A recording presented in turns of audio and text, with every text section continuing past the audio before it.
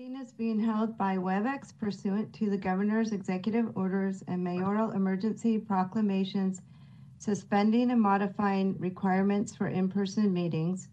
During the coronavirus disease emergency, the Citizens General Obligation Bond Oversight Committee will convene remotely until this committee is legally authorized to meet in person. Public comment will be available on each item on this agenda. Each speaker will be allowed 3 minutes to speak. Comments or opportunities to speak during the public comment period are available by phone call by calling 415-655-0001. Again, 415-655-0001, and then access code 2491-119-9416. That's 2491-119-9416. And password 1234. Again, that's password 1234. When connected, you will hear the meeting discussions, but you will be muted and in listening mode only. When your item of interest comes up, dial star C3 to be added to the speaker line. Best practices are to call from a quiet location, speak clearly and slowly, and turn down your television or radio. Alternatively, you may submit public comment by email to cgobo.committee@sfgov.org, and it will be forwarded to the committee and will be included as part of the official file. Please note that this meeting is recorded and will be available at sfgovtv.org. Chair Matthews, may I read the land acknowledgement? Yes, please. Thanks, Roseanne. Thanks. We acknowledge that we are on the unceded ancestral homeland of the Ramaytush Ohlone, who are the original inhabitants of the San Francisco Peninsula. As the indigenous stewards of this land, and in accordance with their traditions, the Ramaytush Ohlone have never ceded, lost, nor forgotten their responsibilities as the caretakers of this place, as well as for all peoples who reside in their traditional territory. As guests, we recognize that we benefit from living and working on their traditional homeland. We wish to pay our respects by acknowledging the ancestors, elders, and relatives of the Ramaytush community and by affirming their sovereign rights as First Peoples. Chair Matthews, may I take roll? Yes, please. Thanks. Members, please unmute your microphones. Let's see where we are here.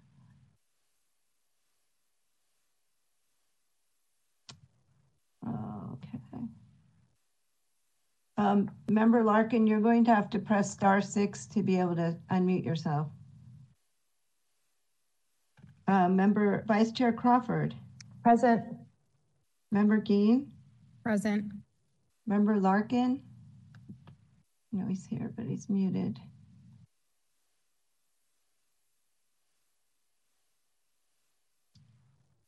Member Larkin, you may have to press star 6 to unmute yourself. He's also over here. He's on both his computer and his phone. I see you. I can't get you to unmute. Okay. I should be okay now. Yay, there you are. Thank you. I'm here. Chair Matthews. Present. Member McHugh is absent. Member Pantoja. Here. And Member Sanderlin. Here. Thank you. We have a quorum, and for the record, it's 9:35 a.m. If you could take item 2, please, Roseanne. Thank you. Item 2, adoption of AB 361 resolution allowing the committee to meet during the COVID-19 emergency by teleconference.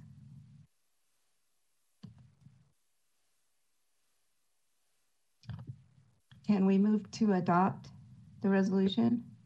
I'll make a motion to adopt the resolution. I'll second. Okay.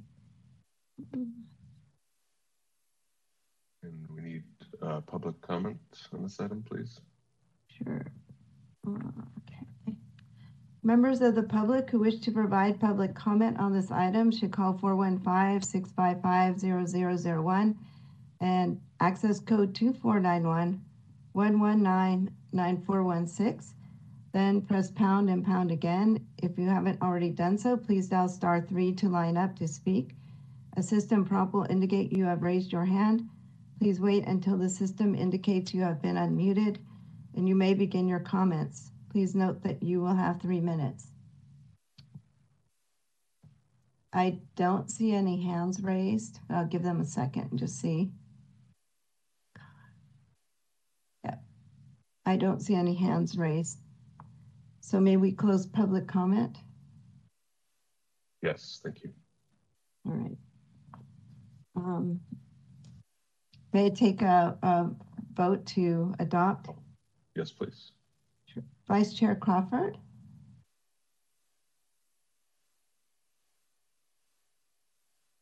Yes.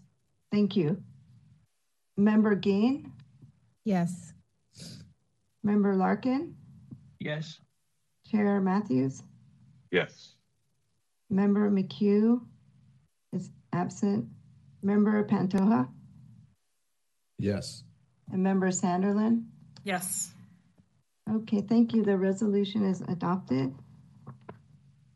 Great. We may move to item 3, please. Opportunity for the public to comment on any matters within the committee's jurisdiction that are not on the agenda.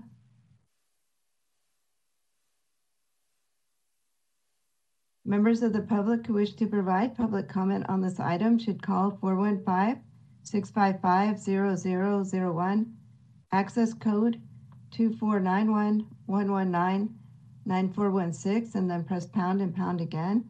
If you haven't already done so, please dial *3 to line up to speak. A system prompt will indicate you have raised your hand.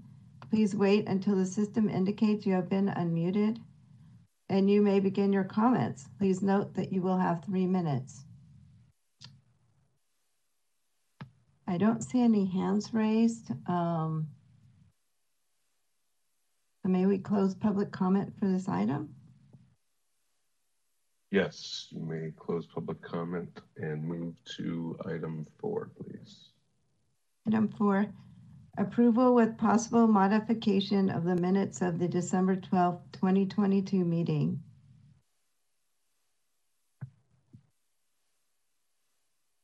I'd like to make a motion to accept the minutes. This is Second. Great. And may we take public comment, please? Sure. Thank you. Members of the public who wish to provide public comment on this item should call 415-655-0001, access code 2491-119-9416, then pound again. If you haven't already done so, please dial *3 to line up to speak. A system prompt will indicate you have raised your hand. Please wait until the system indicates you have been unmuted, and you may begin your comments. Please note that you will have 3 minutes. I don't see any raised hands for this item. If we may close public comment and conduct a roll call vote, please. Okay, thank you. Vice Chair Crawford? Aye. Member Geen? Aye. Member Larkin? Aye. Chair Matthews? Aye. Member McHugh is absent. Member Pantoja? yes. And Member Sanderlin? Aye. Thank you. The minutes were approved. Okay, thanks, Roseanne. We may move to item 5, please. Let's see. Item 5. Presentation from the City Services Auditor regarding the whistleblower program, liaison report on the whistleblower program, and possible action by the committee in response to such presentation and report. Presenter today is Dave Jensen from he's a whistleblower program manager. All right, good morning, everybody. Thank you for the opportunity to present to you today a quick overview of our whistleblower program's recent activities and initiatives. As Roseanne stated, my name is Dave Jensen, and I am the manager of this currently the manager of this program. Next slide, please. We are going to go through these slides a little bit quicker, as many of you have already seen them in the past. As they're not new, we'll just go over very quickly that the authority for the whistleblower program is derived from both state and city law. Next slide, please. The enabling legislation lays out both what is within and outside of program jurisdiction. And if you do have any questions about these fundamental slides up at the front, please do get in touch with me. Contact information can be found at the end of this slide deck. Next slide, please. Previous slide talked about what is within our program jurisdiction. These are reports and types of reports that are outside of our jurisdiction. After we receive reports, whistleblower will triage them, determine whether or not they're within our jurisdiction. When they're not, we get them where they need to go. Next slide, please. This is a review of our current staff members. We've got a certified fraud examiner, we've got auditors, investigators, a paralegal, and trained policy analysts on staff currently. Next slide. Here we're going to get into some of the numbers that we will be issuing soon in our Q2 report. These are draft numbers, however, we feel confident in them enough to share them with you today. But again, these are numbers that are in draft form and will be included in the upcoming Q2 report.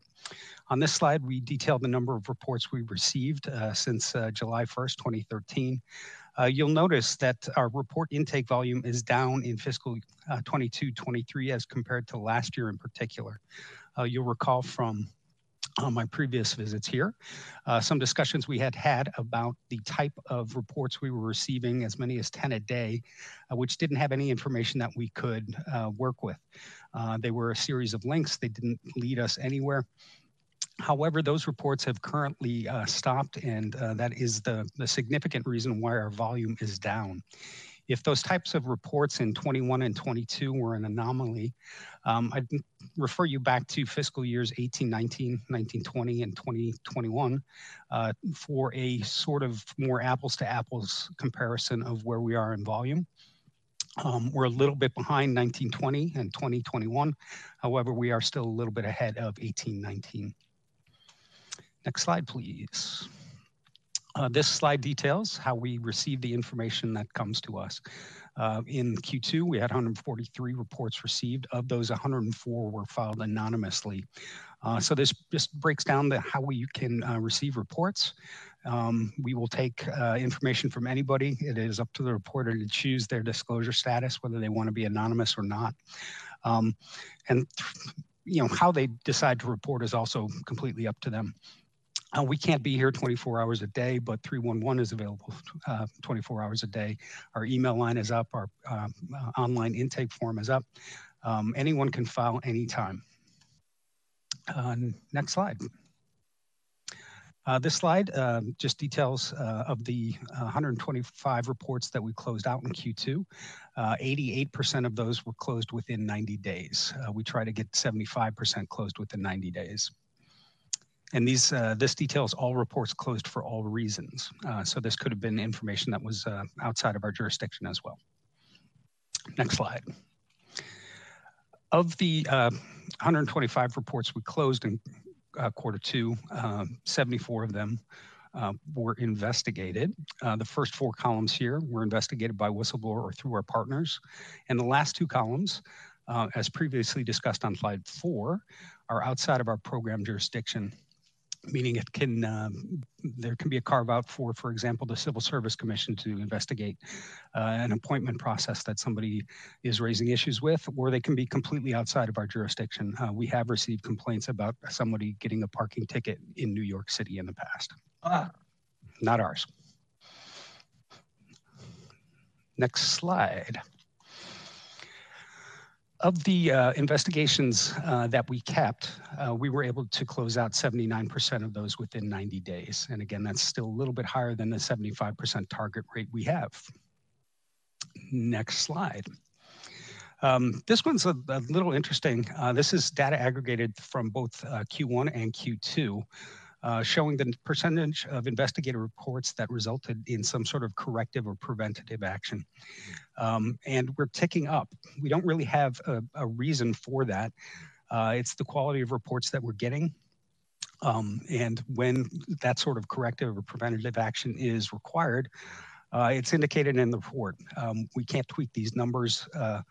We get what we get, and our findings are our findings. This isn't a number we're trying to like move upward. It is what it is. And the next slide, please. Some quick highlights of our initiatives for this fiscal year. Again, closing out 75% of our reports within 90 days. Issue our quarterly public reports and our annual report on the status of program activities. And we issued Q1 report early last month. Q2 has not been issued yet, even though we've shared some of the data from it, but we'll be getting that one out hopefully in the next several weeks or so. We'll be doing our annual whistleblower training for all city employees.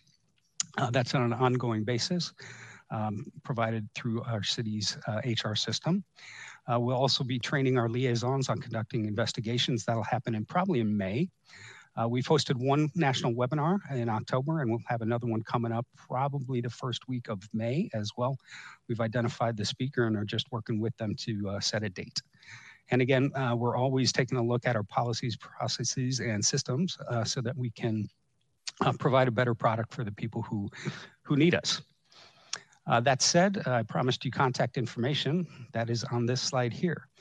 You can always give me a call also at 415-554-7521. And with that, I'm happy to answer any questions or hear any comments that any of y'all might have. Thank you.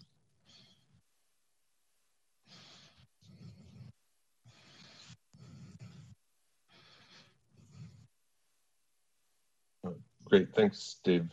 Always appreciate you and your committee's work, your staff's work. Andrea, you're the program liaison here if you want to kick it off. Thanks. Yeah, thank you so much, Dave. We did have a public comment. I think you probably all saw it, that was submitted last week, which I really appreciate those public comments that come in before the meeting so we can, at least highlight their concerns. So one of their concerns was that there was, I guess in the past, I am relatively new to the whistleblower, in this whistleblower liaison role. But I guess in the past, according to the commenter, there was information in these reports about what proportion of investigations of wrongdoing are submitted against the controller's office. And that's just information that they would like to see in the future, which I thought was an interesting point and certainly something that would be good for us to disclose in future reports. The other was a breakdown of complaints for city departments, so we can or the public can get an idea of, whether or not there are any hot spots. So I thought those were two comments that I just wanted to highlight. Would you like me to respond? We do call out various city departments in our quarterly and annual reports. And so that detail is published, and there is a what we call the heat map, which breaks out which departments are more active than others. And we base that upon the number of employees in the department, and any department with over 200 employees gets its own line item.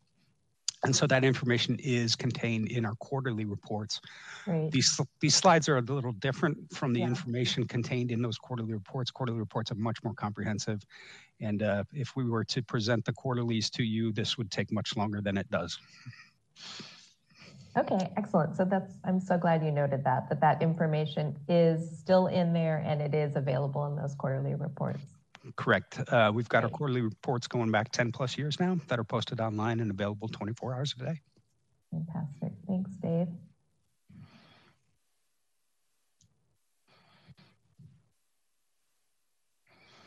Great. Any other committee members with questions or comments? Yeah, Matt, this is Bart Ponta through the chair. I'm curious on those 74 investigated claims. Do you find any, I guess kind of goes along that other question, just like when things trend, is that, is it a certain department where things are coming up or a certain complaint amongst all departments that keep coming up?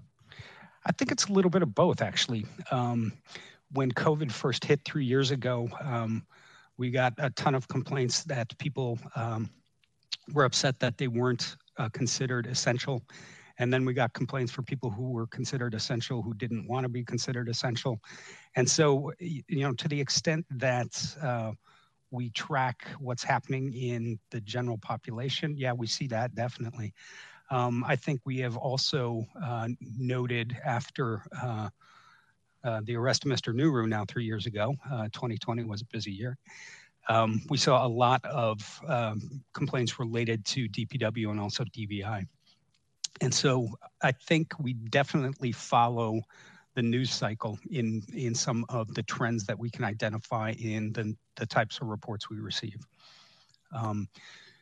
We always have a set number of time and attendance type complaints or complaints about a boss who was unfair or whatever that might be. But as the news cycle goes, we definitely will see some activity that correlates to what's happening in the world around us.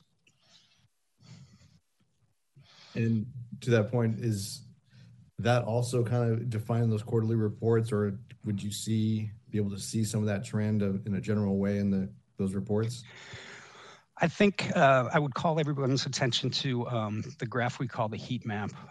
Let me see if I can get a page cite for you on the most recent quarterly 1 report, but I know it will also be included in the quarterly 2 report. And that does break out department by department. And then you'll see it color coded, and then some departments are red in that they've got a higher representation in the number of complaints we're seeing versus their employees. And so that's kind of a way for us to equal it out and figure out, okay, what are some of the issues that are coming up? And that can be a problematic department. It can be one person complaining over and over again. It can be a little bit of both on that one, but that heat map graph will, and let me see again if I can get you that site, we'll spell that out. Appreciate that. Thank you.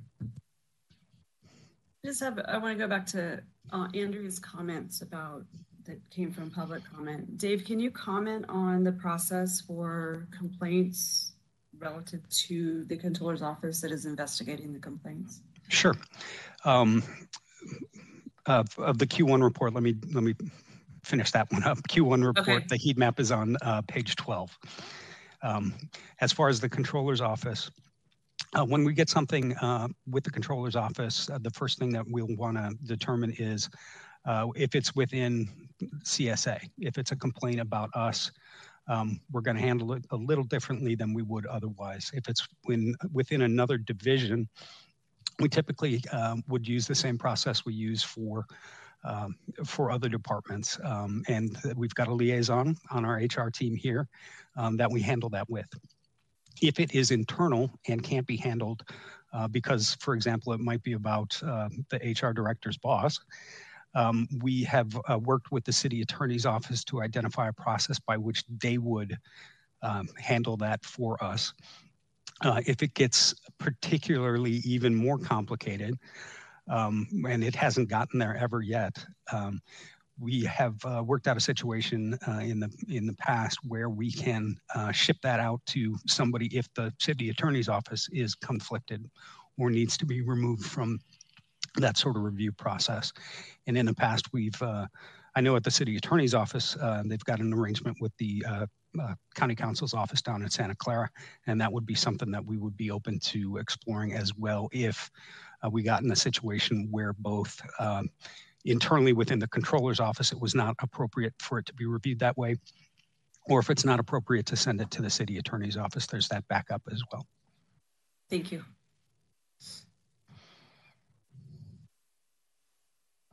Great. Thanks, everyone. Last call on committee comments before we go to public comment? All right, thanks Dave and team. Roseanne, if we can open this item for public comment.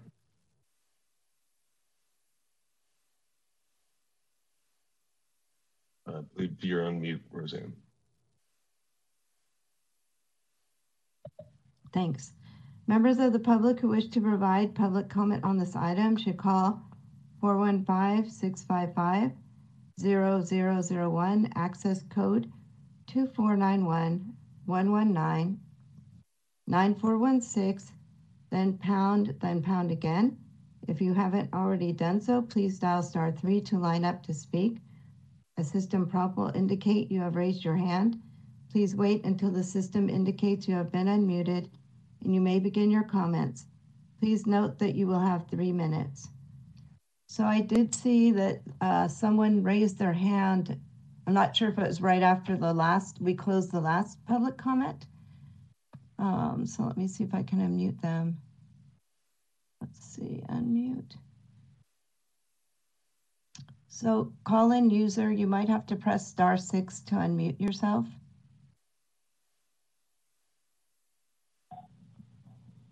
There you go. Hello? Yes, my name is Francisco da Costa, and I've been monitoring the various city departments for the last 40 years. My experience about the whistleblowers program comes from working with the federal government. I strongly feel that the city and county of San Francisco needs drastically to improve the whistleblowers program. You can provide the empirical data to the controller's office, and they have a tendency to give it to the city attorney. And in many instances, there is no adjudication. I would like you to reflect, why is it that the former city attorney now is the general manager of the San Francisco Public Utilities Commission, when the San Francisco Public Utilities Commission is one of the worst departments within the city and county of San Francisco. For example, the sewer system improvement project started with $6 billion, is now heading towards $12 billion, and still is progressing and will reach $20 billion in a couple of years.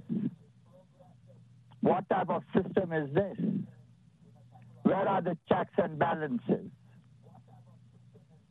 And who has the ability within the controller's office and within the city attorney's office to understand vertical and horizontal construction, engineering, and all sorts of contracts with huge companies like AECOM and all, who have a lot of power and can do whatever they want to?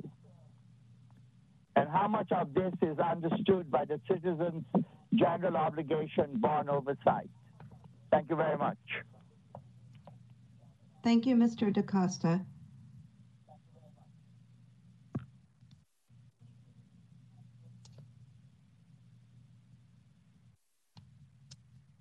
I don't see any other hands raised. May we close public comment? Yes, just a question, I guess, for our attorney. Do we read the email that was submitted, or is that just included in the minutes? I'm not sure process-wise.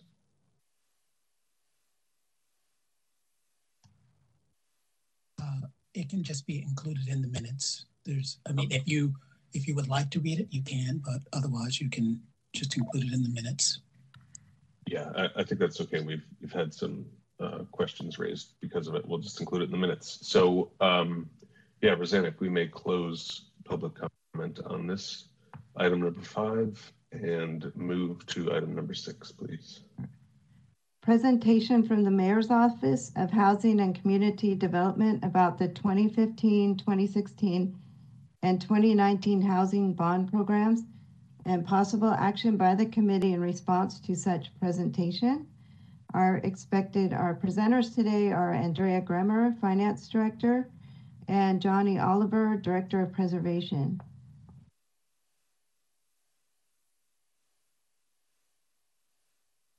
Thanks, Roseanne. Can everyone see my screen? Great, thank you. Good morning, committee members.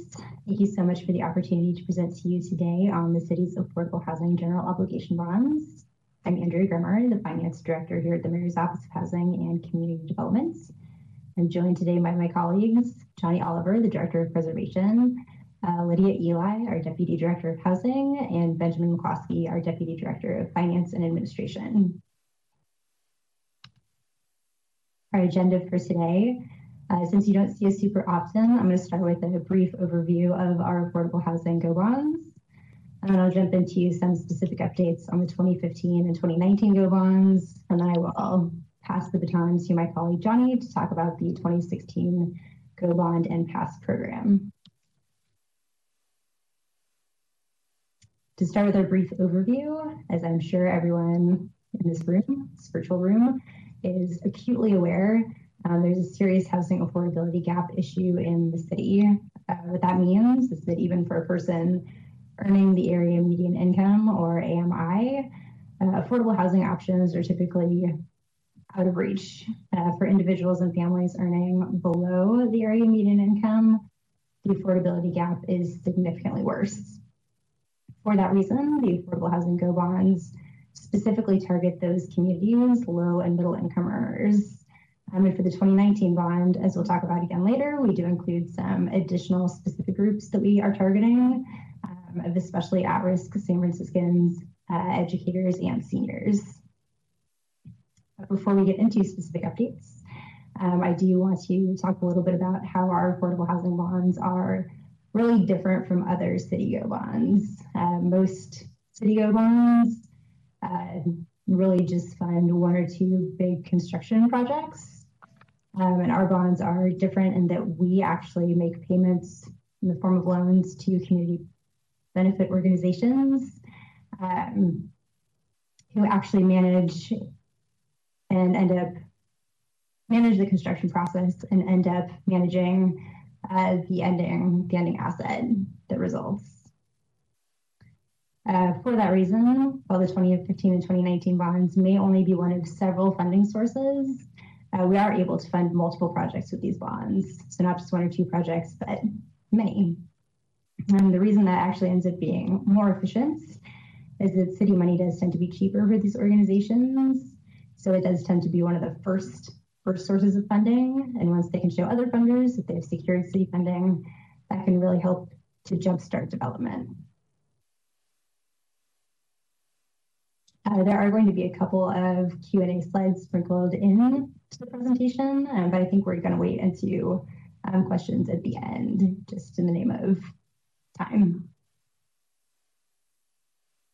So to pivot to our 2015 affordable housing GO bond updates, as you can see from the slide, we are almost fully spent in the first and second issuances, 99.9% and 99.3% respectively as of December. What that means is that there's some savings that we had in both of those issuances that we are currently pulling and reallocating to other projects.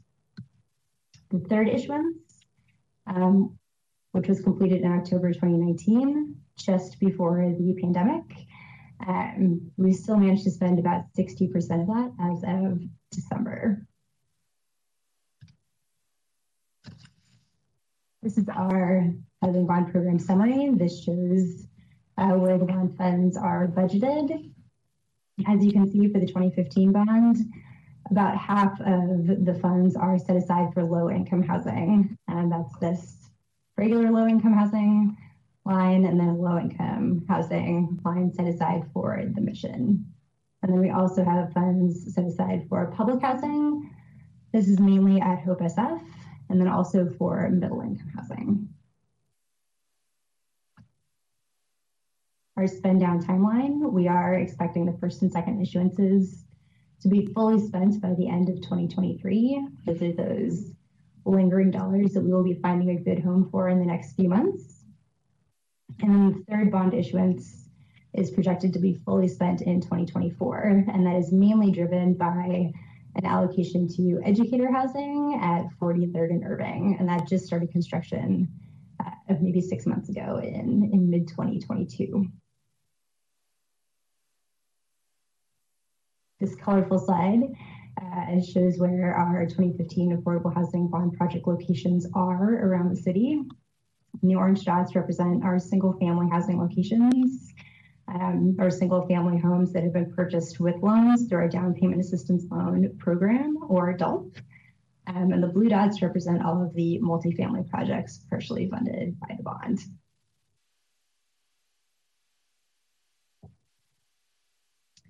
This is our unit production summary, which shows very similar information in a different format.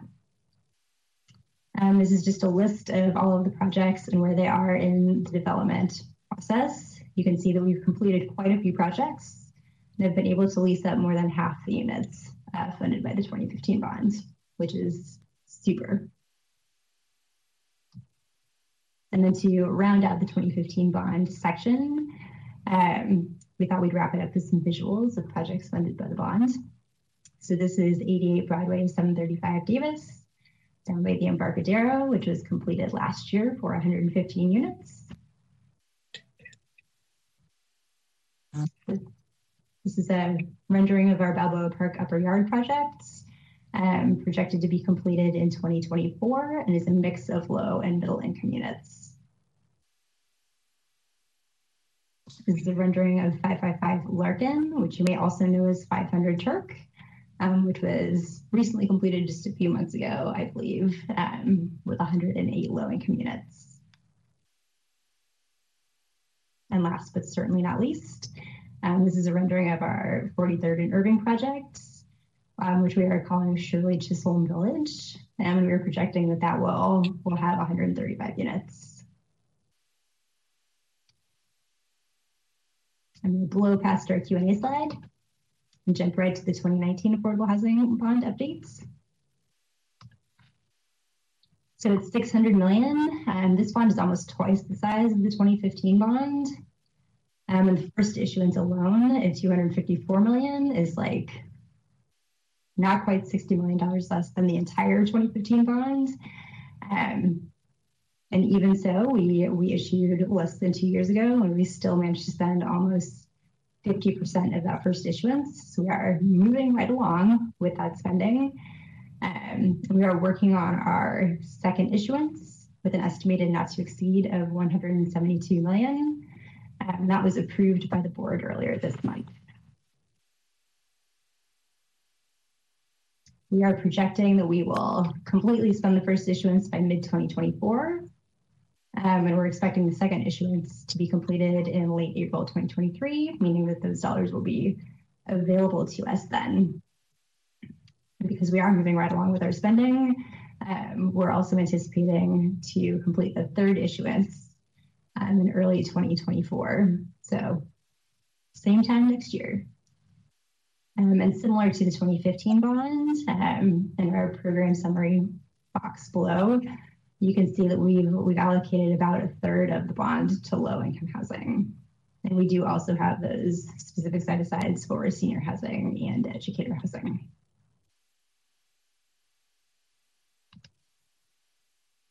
This is just a graphical representation of our expected spending for the first issuance.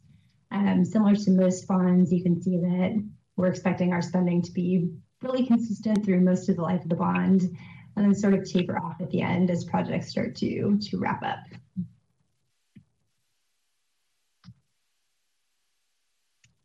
This is, again, a map of our locations currently funded by the 2019 bond, not quite as colorful as the 2015 bond map. Our program team is working on the next round of down payment assistance loans and is anticipating holding the next lottery in a few months this spring.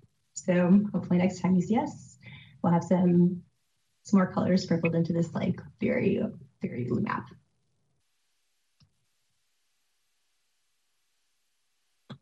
And then to wrap up the 2019 bond update, this is our unit production summary. So similar to the 2015 bonds, this is a listing of all of our projects and where they are in development. And you can see that more than half the units are currently in construction. And we do have some significant projects on this list, notably Potrero Block B at Hope SF, 4840 Mission, and one of the projects at Treasure Island. With that, I will turn it over to Johnny to talk about the 2016 bond and pass program. Thank you. Will you be handling the slides for that for me? Yes, you can just give me a next slide whenever you're ready. Great. Thank you.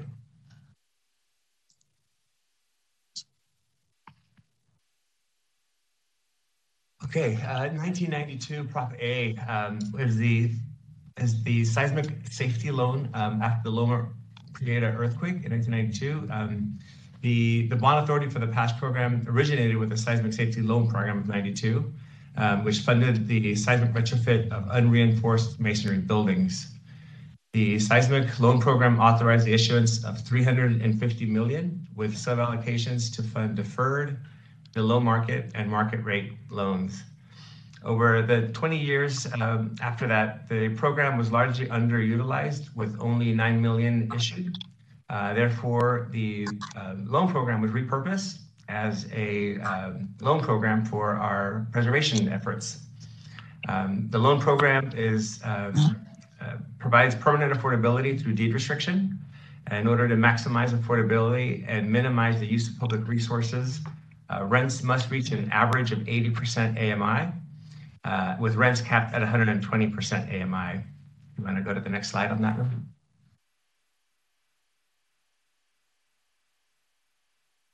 To date, the program is largely serving low-income households earning less than 60% AMI. However, allowing a mix of affordability levels creates an internal cross-subsidy. In other words, units with higher paying rents are helping to subsidize households that are paying lower rents with lower incomes. And that in turn expands the number of eligible projects. Next slide, please. The PASS loan program is flexible and it is a valuable preservation tool for the city and affordable housing developers. It provides low-cost debt financing for our preservation projects. Some of the eligible uses are seismic retrofit to unreinforced masonry buildings. Acquisition and rehab are definitely a big part of each preservation site that is acquired. Traditionally, it is for the preservation of small sites, 5 to 50 units, but it can also be used for larger units, including SROs. It is not eligible for new construction or acquisition without rehabilitation. Next slide, please. As I mentioned, the program provides low-cost, long-term senior debt to complement our acquisition and preservation programs, such as the Small Sites Program. Most recently, we closed on 3661 19th Street, a 12-unit building here in District D8. And in that project, approximately $3 million were used in PASS financing. If it had not have been for PASS, we would have had to use a lot more in city subsidy in order to make that project work. And another recent project closing is 3158 Mission Street, 10-unit building here in the Mission, and $4,388,000 in PASS financing was used for that project. Next slide, please. Most loans are structured as permanent takeout financing. For preservation projects, we historically have been using the San Francisco Housing Accelerator Fund. They are able to provide funding for the acquisition and rehabilitation of preservation projects, with the permanent PASS financing coming in once the rehab is complete and the development is completed. To achieve the lowest cost of capital for as many affordable housing properties as possible, each program receives a blend of deferred, below market rate, and market rate funds, and is structured with a 40-year term. Loans funded with the 2019 A bond yielded a blended rate of less than 3.5%. The blended rate for 2020 C bond is approximately 2.58. And we are expecting our Series X to come out at approximately 5.75, but that of course is subject to bond market trends. So we will be keeping an eye out for that. Next slide, please. We have almost completely finished using our first tranche of debt, with just a few projects still waiting to close. They are still in the process of completing the rehab before permanent takeout can happen. This is a total of 435 residential units and 28 commercial units across 24 projects. Next slide, please. Leading up to COVID-19 pandemic, the past loan performed with no defaults, delinquencies, or workouts. We did have some borrowers struggle, like many organizations during COVID, and work with them to resize loans and offer forbearance. Since then, all loans are now back on track. We have also since then updated our underwriting provisions to better equip sponsors for future downturns by increasing our debt service coverage ratio from 1.1 to 1.15 and doubling our vacancy assumption. So that in turn helps increase cash flow to projects, allowing for bigger buffers of cash flow should a project encounter future issues. We are also looking into bundling multiple small sites into a single transaction so that they can cross-subsidize each other and decrease closing costs. Next slide, please.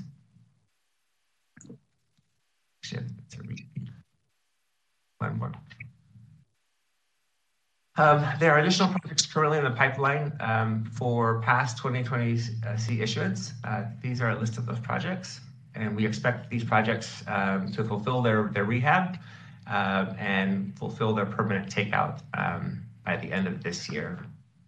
So with that, I will open it up for any questions.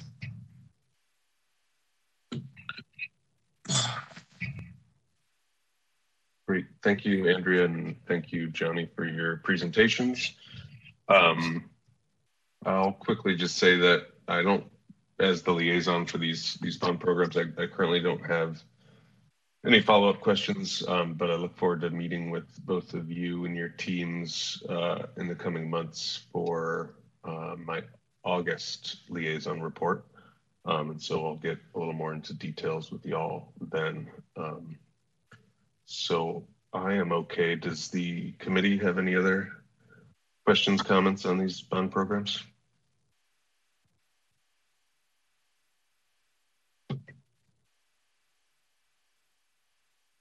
Yeah, I have one. This is Brian. In the subsidies or the building of these sub-market rate housing projects, when they're offered to prospective tenants and owners, is there any preference given to people who are residents of San Francisco? I think I've asked this question in other forms before, but I don't know that I've made it as inclusive as this. So in other words, if someone were to have moved here real recently and said, you know, I'd like to get in on this program, is there any preference? Do they get lower priority than someone who's been here, you know, for instance, all his or her life? Member Larkin, this is Benjamin McCloskey, Deputy Director for Finance and Administration. The live and work in San Francisco preference that applies to all of our affordable housing is not time-based. So as long as at the time of application, someone either lives or works in San Francisco, they receive that preference in the lottery. And as we've discussed before, I think there are a number of other preferences that the Board of Supervisors has approved that that are layered in before even the live work preference is hit. So for example, if someone has been displaced from their home through Ellis Act eviction or some other means, they would receive kind of a higher preference in the lottery than even just someone who lives or works in San Francisco. Okay, that answers the question.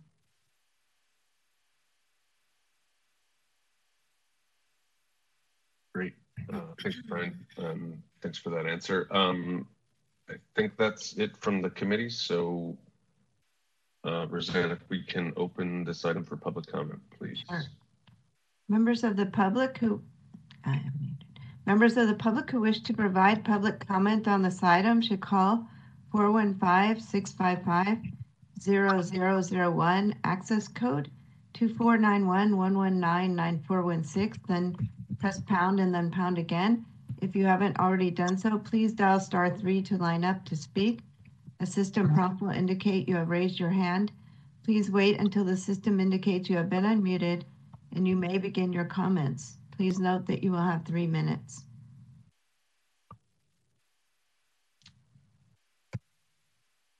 I don't see any hands raised. Great, thanks, Roseanne. We can close public comment on this item, and thanks, folks, for your reports. And if we could move to item 7, please. Item 7, liaison report on the 2020 Health and Homelessness Parks and Streets Bond Program and possible action by the committee in response to such presentation. Okay, so I think this is me. Brian and I are working on this together, but I'm taking this report this morning. So this is the liaison report on the 2020 Health and Homeless Park and Street Bond. By its title, you can tell it covers quite a bit. So the bond is a $487.5 million bond to invest in health and homelessness, parks and open spaces, and right-of-way repair. Bond proceeds are earmarked as follows: $239 million for recreation and parks, $207 million for facilities providing treatment and supportive housing for homelessness and mentally ill, and $41.5 million for curb ramps, street resurfacing, street structures, and pedestrian right-of-way. So as you can tell, there are a lot of players in this bond. So 4 departments in particular: recreation and parks, public works, homeless and supportive housing, and public health. And I know we have some representatives from those departments on the call this morning. So just a kind of a really quick overview by department on the status. Recreation and Parks has issued $170.3 million of their earmarked $239. So well over half. They have a second issuance scheduled for this spring. To date, they have spent just $5.4 million and encumbered an additional $53. And this includes investments in neighborhood parks, recovery parks, and citywide parks, such as Golden Gate Park. On the public works front, and the majority of the bond issuance is for street resurfacing. And this is primarily spent at this point. 25.8 million of the 41.5 allocated for public works has been spent, with additional $500,000 encumbered. And just of note, this is one of multiple funding sources on this front. Public health has a total allocated of $60 million of this bond. 18.5 budgeted toward a new behavioral health residential care and treatment. They're currently looking for a site for this. $25 million planned for the Treasure Island residential step-down units. And also included here is additional cost on the emergency room expansion at Zuckerberg. And to date, from this bond in particular, no funds have been spent from public health. And then finally, homelessness and supportive housing. They've issued 30 of the $147 million. The goal is to acquire rehab additional 250 units, but no funds have been used for acquiring any real estate relative to this portion of the project. And that's kind of the overview I have this morning, real short and sweet. Status of bond issuance and expenses to date. Great. Oh, thanks, Member Sanderlin. Larkin. Yeah, Larkin. I just want to thank Judy for developing and giving this report with zero help from me. Judy, I'll try to be of more assistance next time. Okay. It's all good, Brian. All right. Let the record reflect. Member Larkin. I did mean to add in one final piece was that kind of from the team, cited challenges at this point, kind of on a couple fronts, which aren't surprising. One is just an unfavorable building environment, supply chain issues, costs, et cetera, which we've definitely heard in other reports, and then unforeseen site conditions, which I'm interested in learning more about what those are specifically. Great. Well, thank you, Member Sanderlin, for the update on such a wide-reaching bond item. Any other questions, comments from fellow board members? Excellent. All right. So we look forward to the program report in about 6 months. Yep. And in the meantime, I guess we need public comment on this item. Roseanne, if we can open up. Okay. Members of the public who wish to provide public comment on this item should call 415-655-0001, access code 2491-119-9416, then pound and then pound again. If you haven't already done so, please dial *3 to line up to speak. A system prompt will indicate you have raised your hand. Please wait until the system indicates you have been unmuted, and you may begin your comments. Please note that you will have 3 minutes. I'm just checking in the queue. I don't see any hands raised. Great. If we could close public comment and move to item 8, please, Roseanne. Liaison report on the 2010, 2014, 2020 earthquake safety and emergency response bond programs. Great. Hello. Hi, I'm Pia Geen. I am the liaison for the 2010, 2014, and 2020 Earthquake Safety and Emergency Response Bond Program. So I'll be reporting out on those, and we'll start by sharing that I did get to meet with with Charles Hugueras and the project managers back in early February to receive an update. And so here we go. As of December, this is many projects and under all 3 of these bond programs. So a big shout out to the project managers first and foremost for managing the multitude of projects and the complexity of these projects. So as of December 22, the 2002 GO bonds were all sold and 99% appropriated. This particular bond consists of 3 projects, of which 2 have been fully funded: the public safety building and auxiliary water supply system, and the public safety building has been completed and the budget closed out.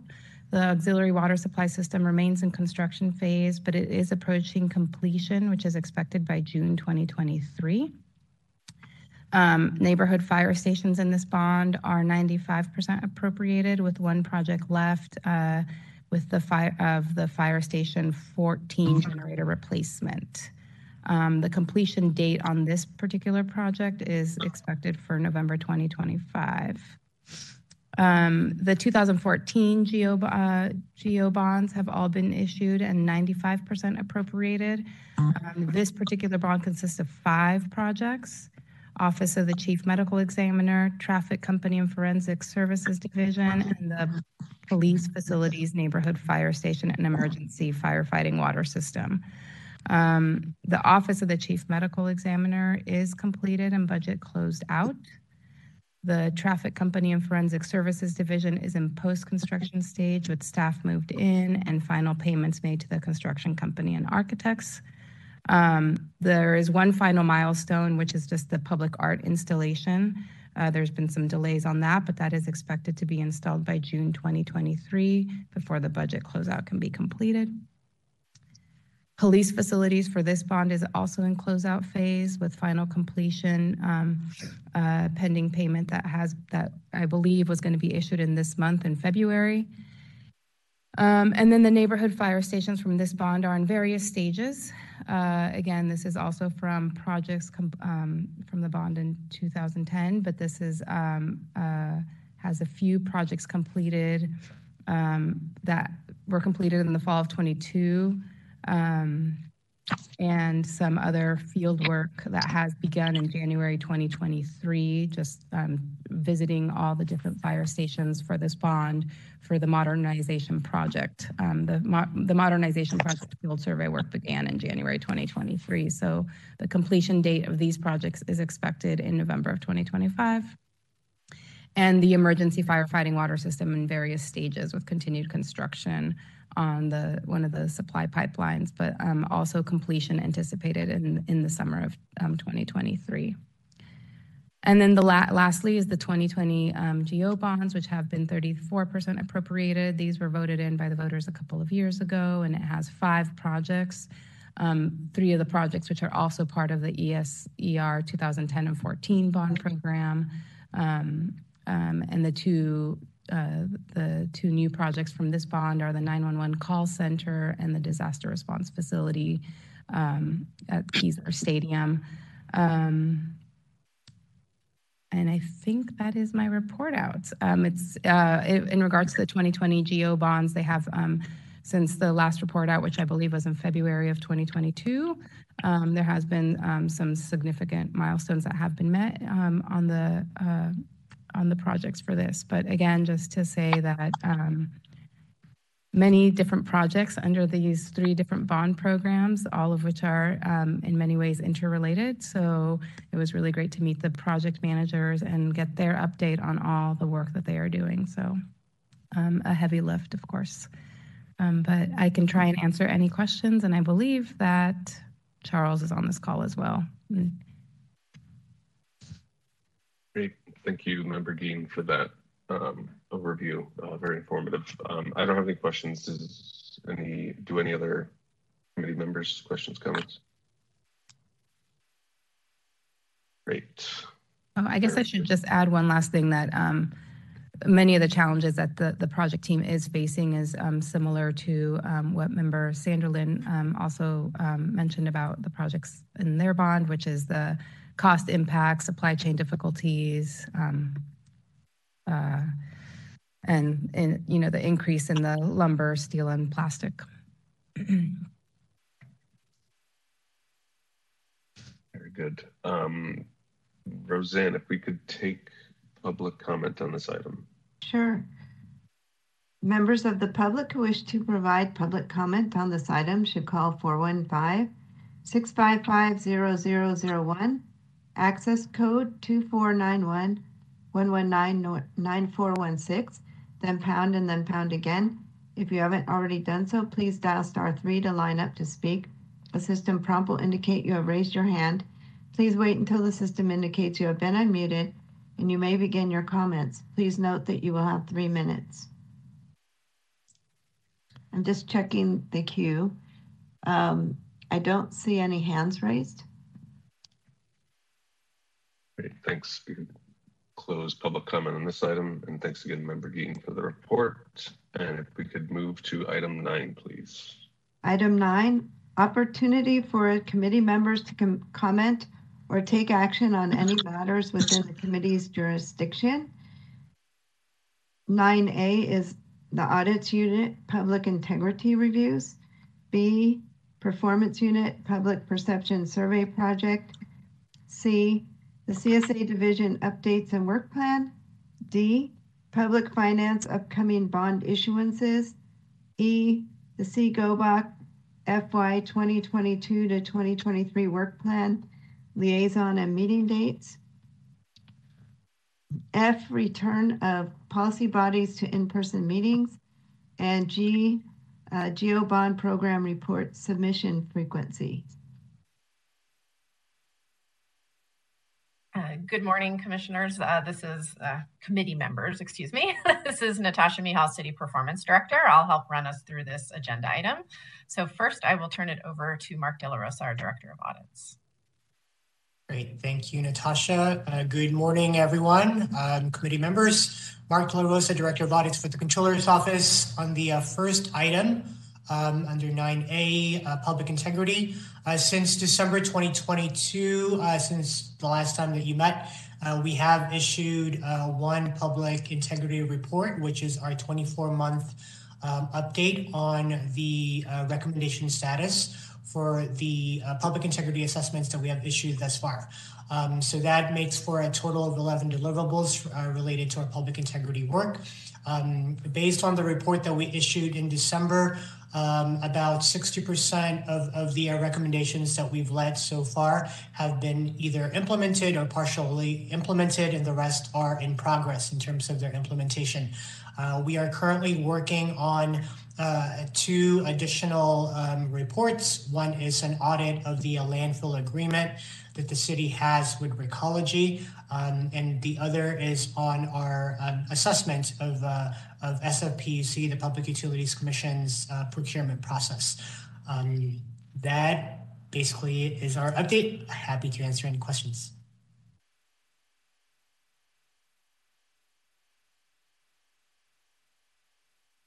Okay, maybe we'll just move on to the second one. So on the performance side, the Public Perception Survey Project. So at the last meeting, we did present the results of the last survey project that we did. I think we can either take this off the agenda or keep it here as a note if committee members are thinking of wanting to do another type of public perception survey.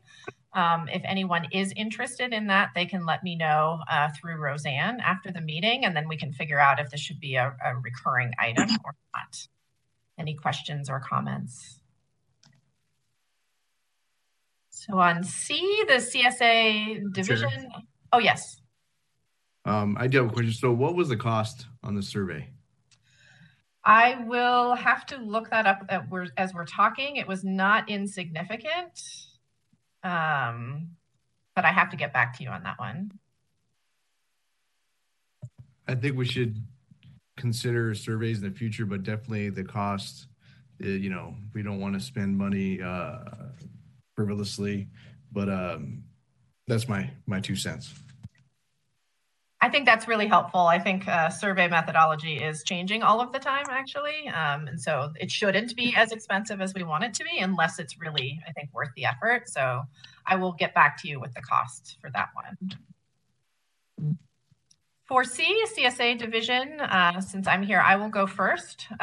So since we have met, we issued either right before that meeting or since a slew of annual reports. So in the attached memo in the agenda, we've issued the fiscal year 22 annual performance measure report for all departments. This includes performance measures for everyone and then some descriptive highlights of some of the high priority measures for the city. In fact, we're going to be presenting to the Budget and Finance Committee this Wednesday. As always, we are trying to encourage the use of performance measurements in the budget process. So we'll be bringing in Public Works, the Fire Department, and the Department of Emergency Management to really highlight street cleaning response, 911 response, and ambulance response. So we'll see if this is a model to do some work with that committee ahead of the busy budget season. We also issued the fiscal year 22 Our City, Our Home annual report, which I believe I talked about last time. We have issued the fiscal year 22 Park Standards report. So this is the requirement that actually helped begin the City Services Auditor Division to measure the maintenance standards of city parks. So there's a really interesting online viewer where you can really dig into the different neighborhoods to see how they're scoring across a range of standards, everything from lawn maintenance to trash cans and trees. It's an interesting data set. And then the final one to highlight was the annual report on our nonprofit monitoring and compliance program, where we coordinate monitoring of nonprofits across 12 departments in the city that actually cover about 85% of all funding of the about $1.4 million that nonprofits receive in city funding for the year. We did present that also to the Board of Supervisors Government Accountability Committee a couple weeks ago, along with audits.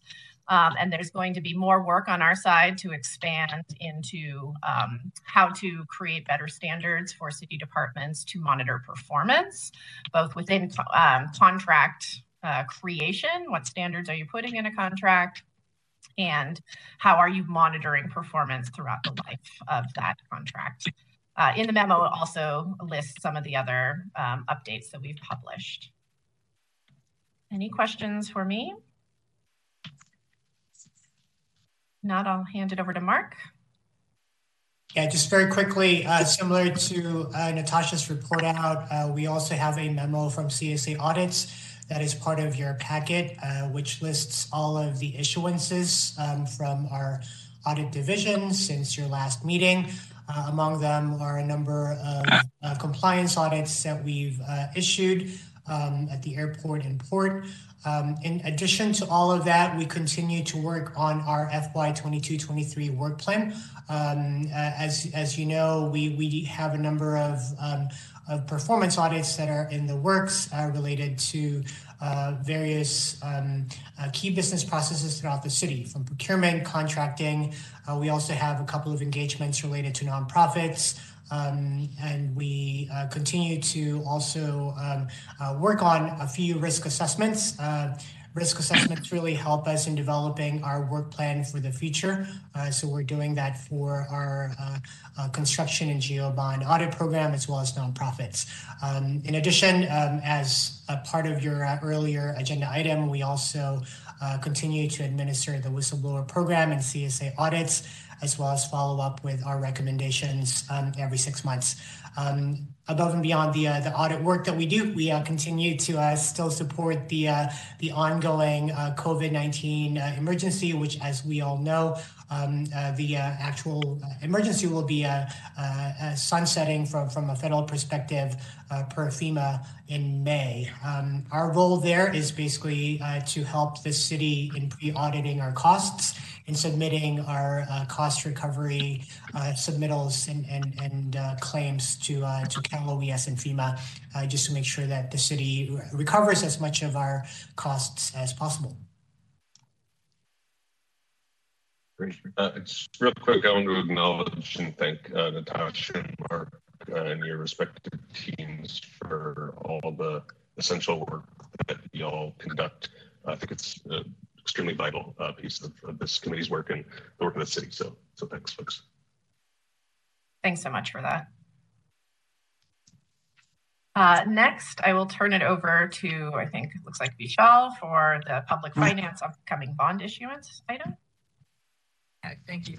Good morning, members of the committee. As you will note in the memo in the packet, and I believe was referred to in some of the previous presentations, we did get board approval for a few new money issuances this spring. Board approved in February, $30 million for the next health and recovery bond issuance. This will be for park and rec projects, as well as the second issuance for the 2018 seawall bond for the port, and in the amount of $42 million, and the second issuance of affordable housing bonds, which was mentioned today, not to exceed $172 million. We're planning to price and issue those in April of this year. We're working on the disclosure right now. Later on, potentially next fiscal year, we also was mentioned today, there might be a final issuance for the PASS affordable housing bonds, the 2016 PASS program. And not listed, we will be monitoring the bond markets to potentially weigh the feasibility of a geo refunding bond as well, but more to come at subsequent meetings for that. If we have any questions, I'd be happy to take them. Thank you.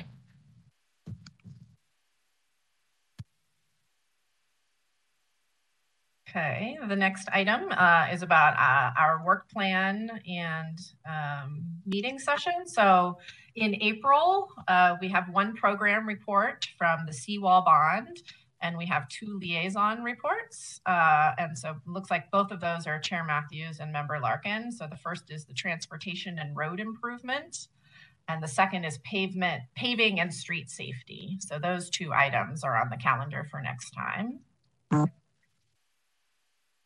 which I think will go well with a future item where we're going to talk about reports. But I think the first thing that we're going to talk about, and maybe Roseanne, I can have you give a little bit of information about the return to in-person meetings that all policy bodies in the city are having to do.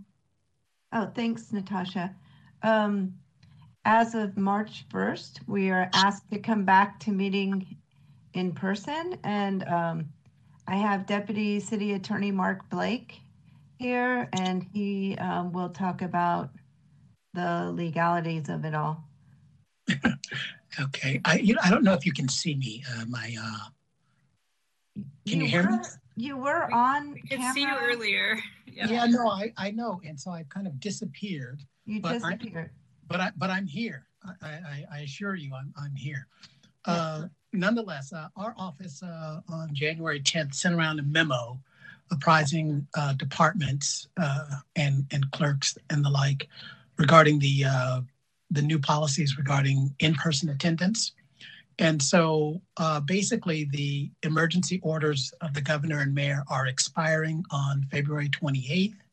And so beginning March 1st, all members of public bodies must be physically present to participate, vote, and count toward a quorum. And there are some narrow exceptions for parental leave and disabilities for which we can make accommodations, but otherwise it is, back to the future after March 1st. And if there are any questions, that's it.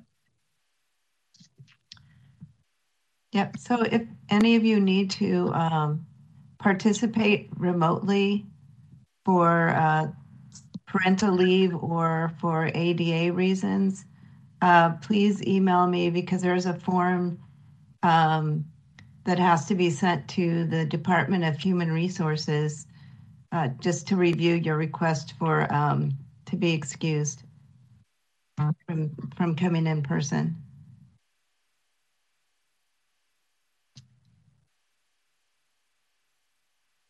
Are there any questions? So Roseanne, you will let us know the room location at Yes. City Hall ahead of the meeting. It'll be nice to meet everybody in person. Yes, it will be on the agenda too. Great, thanks so much.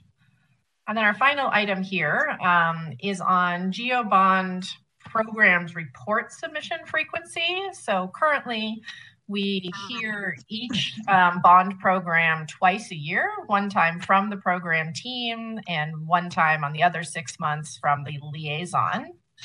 Over the past in GOBOC history, there's been different ways that reporting off cycle has been required. There has been quarterly reporting required, which would just be a memo submitted to the committee every quarter on a bond program. We have also had, when the liaison reports, a department, the bond program would submit a written report at that time.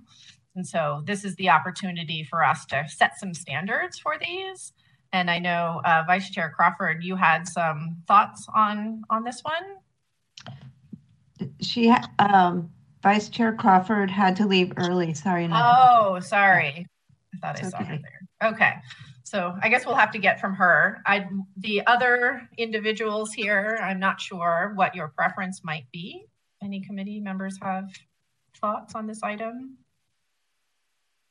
What's the current number of bonds programs in our portfolio, if you will?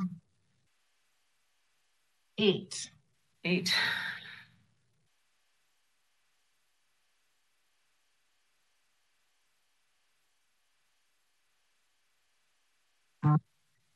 We can also, I don't want to put off a decision necessarily, but we can follow up by email on this one. I think, do liaisons feel that when they are doing their report, they're getting the correct level of information? Or do you think another written report should happen at the same time you're doing your report?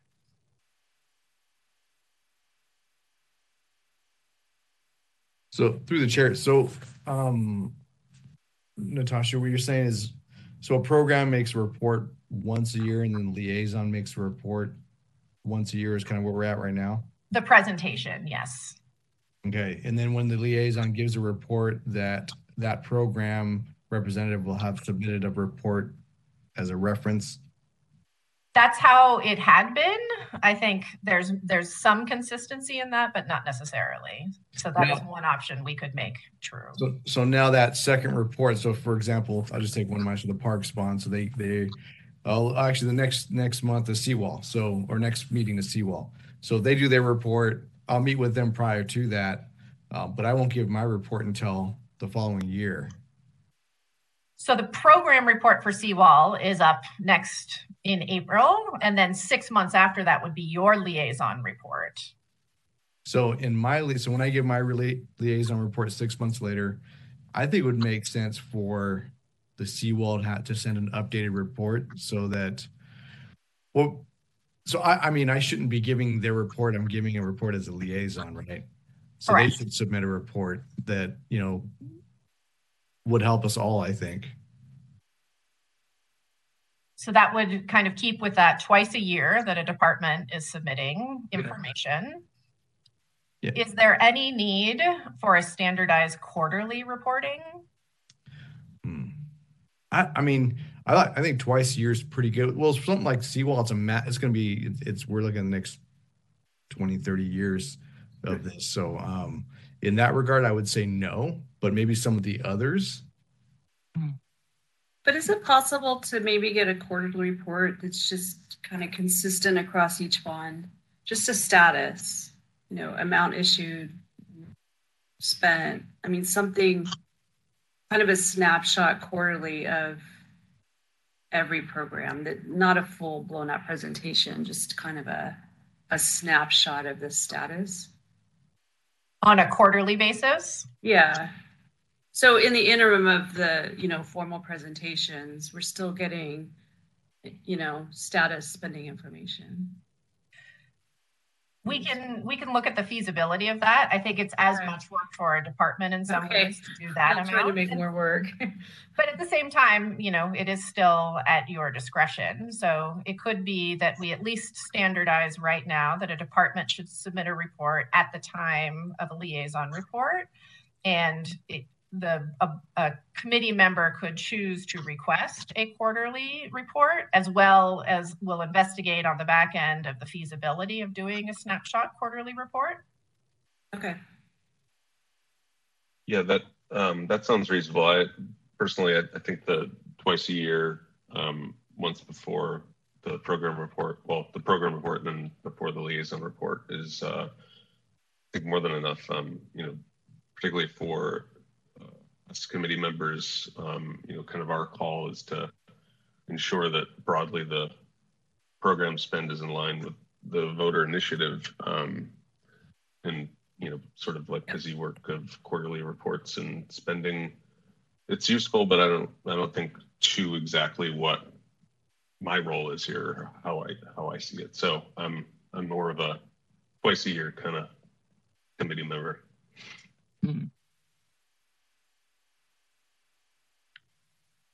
I'll just say that, and actually this is for clarification, when the liaison committee meets with staffers from the program, we can expect then a written report, other than a new one beyond the annual one that they do 6 months after or before we give ours.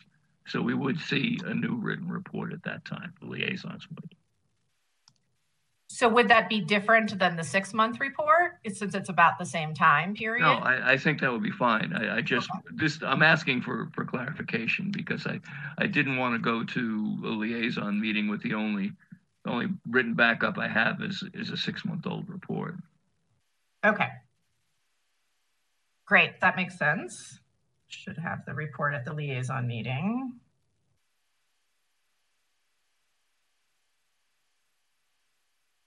Okay, so we will clarify with the bond programs, and we'll track and see how this goes moving forward.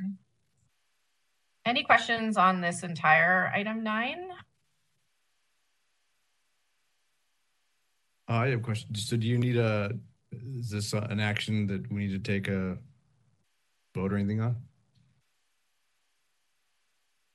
I would leave that to Roseanne, but I see this as an administrative task in some ways about meeting preparation materials.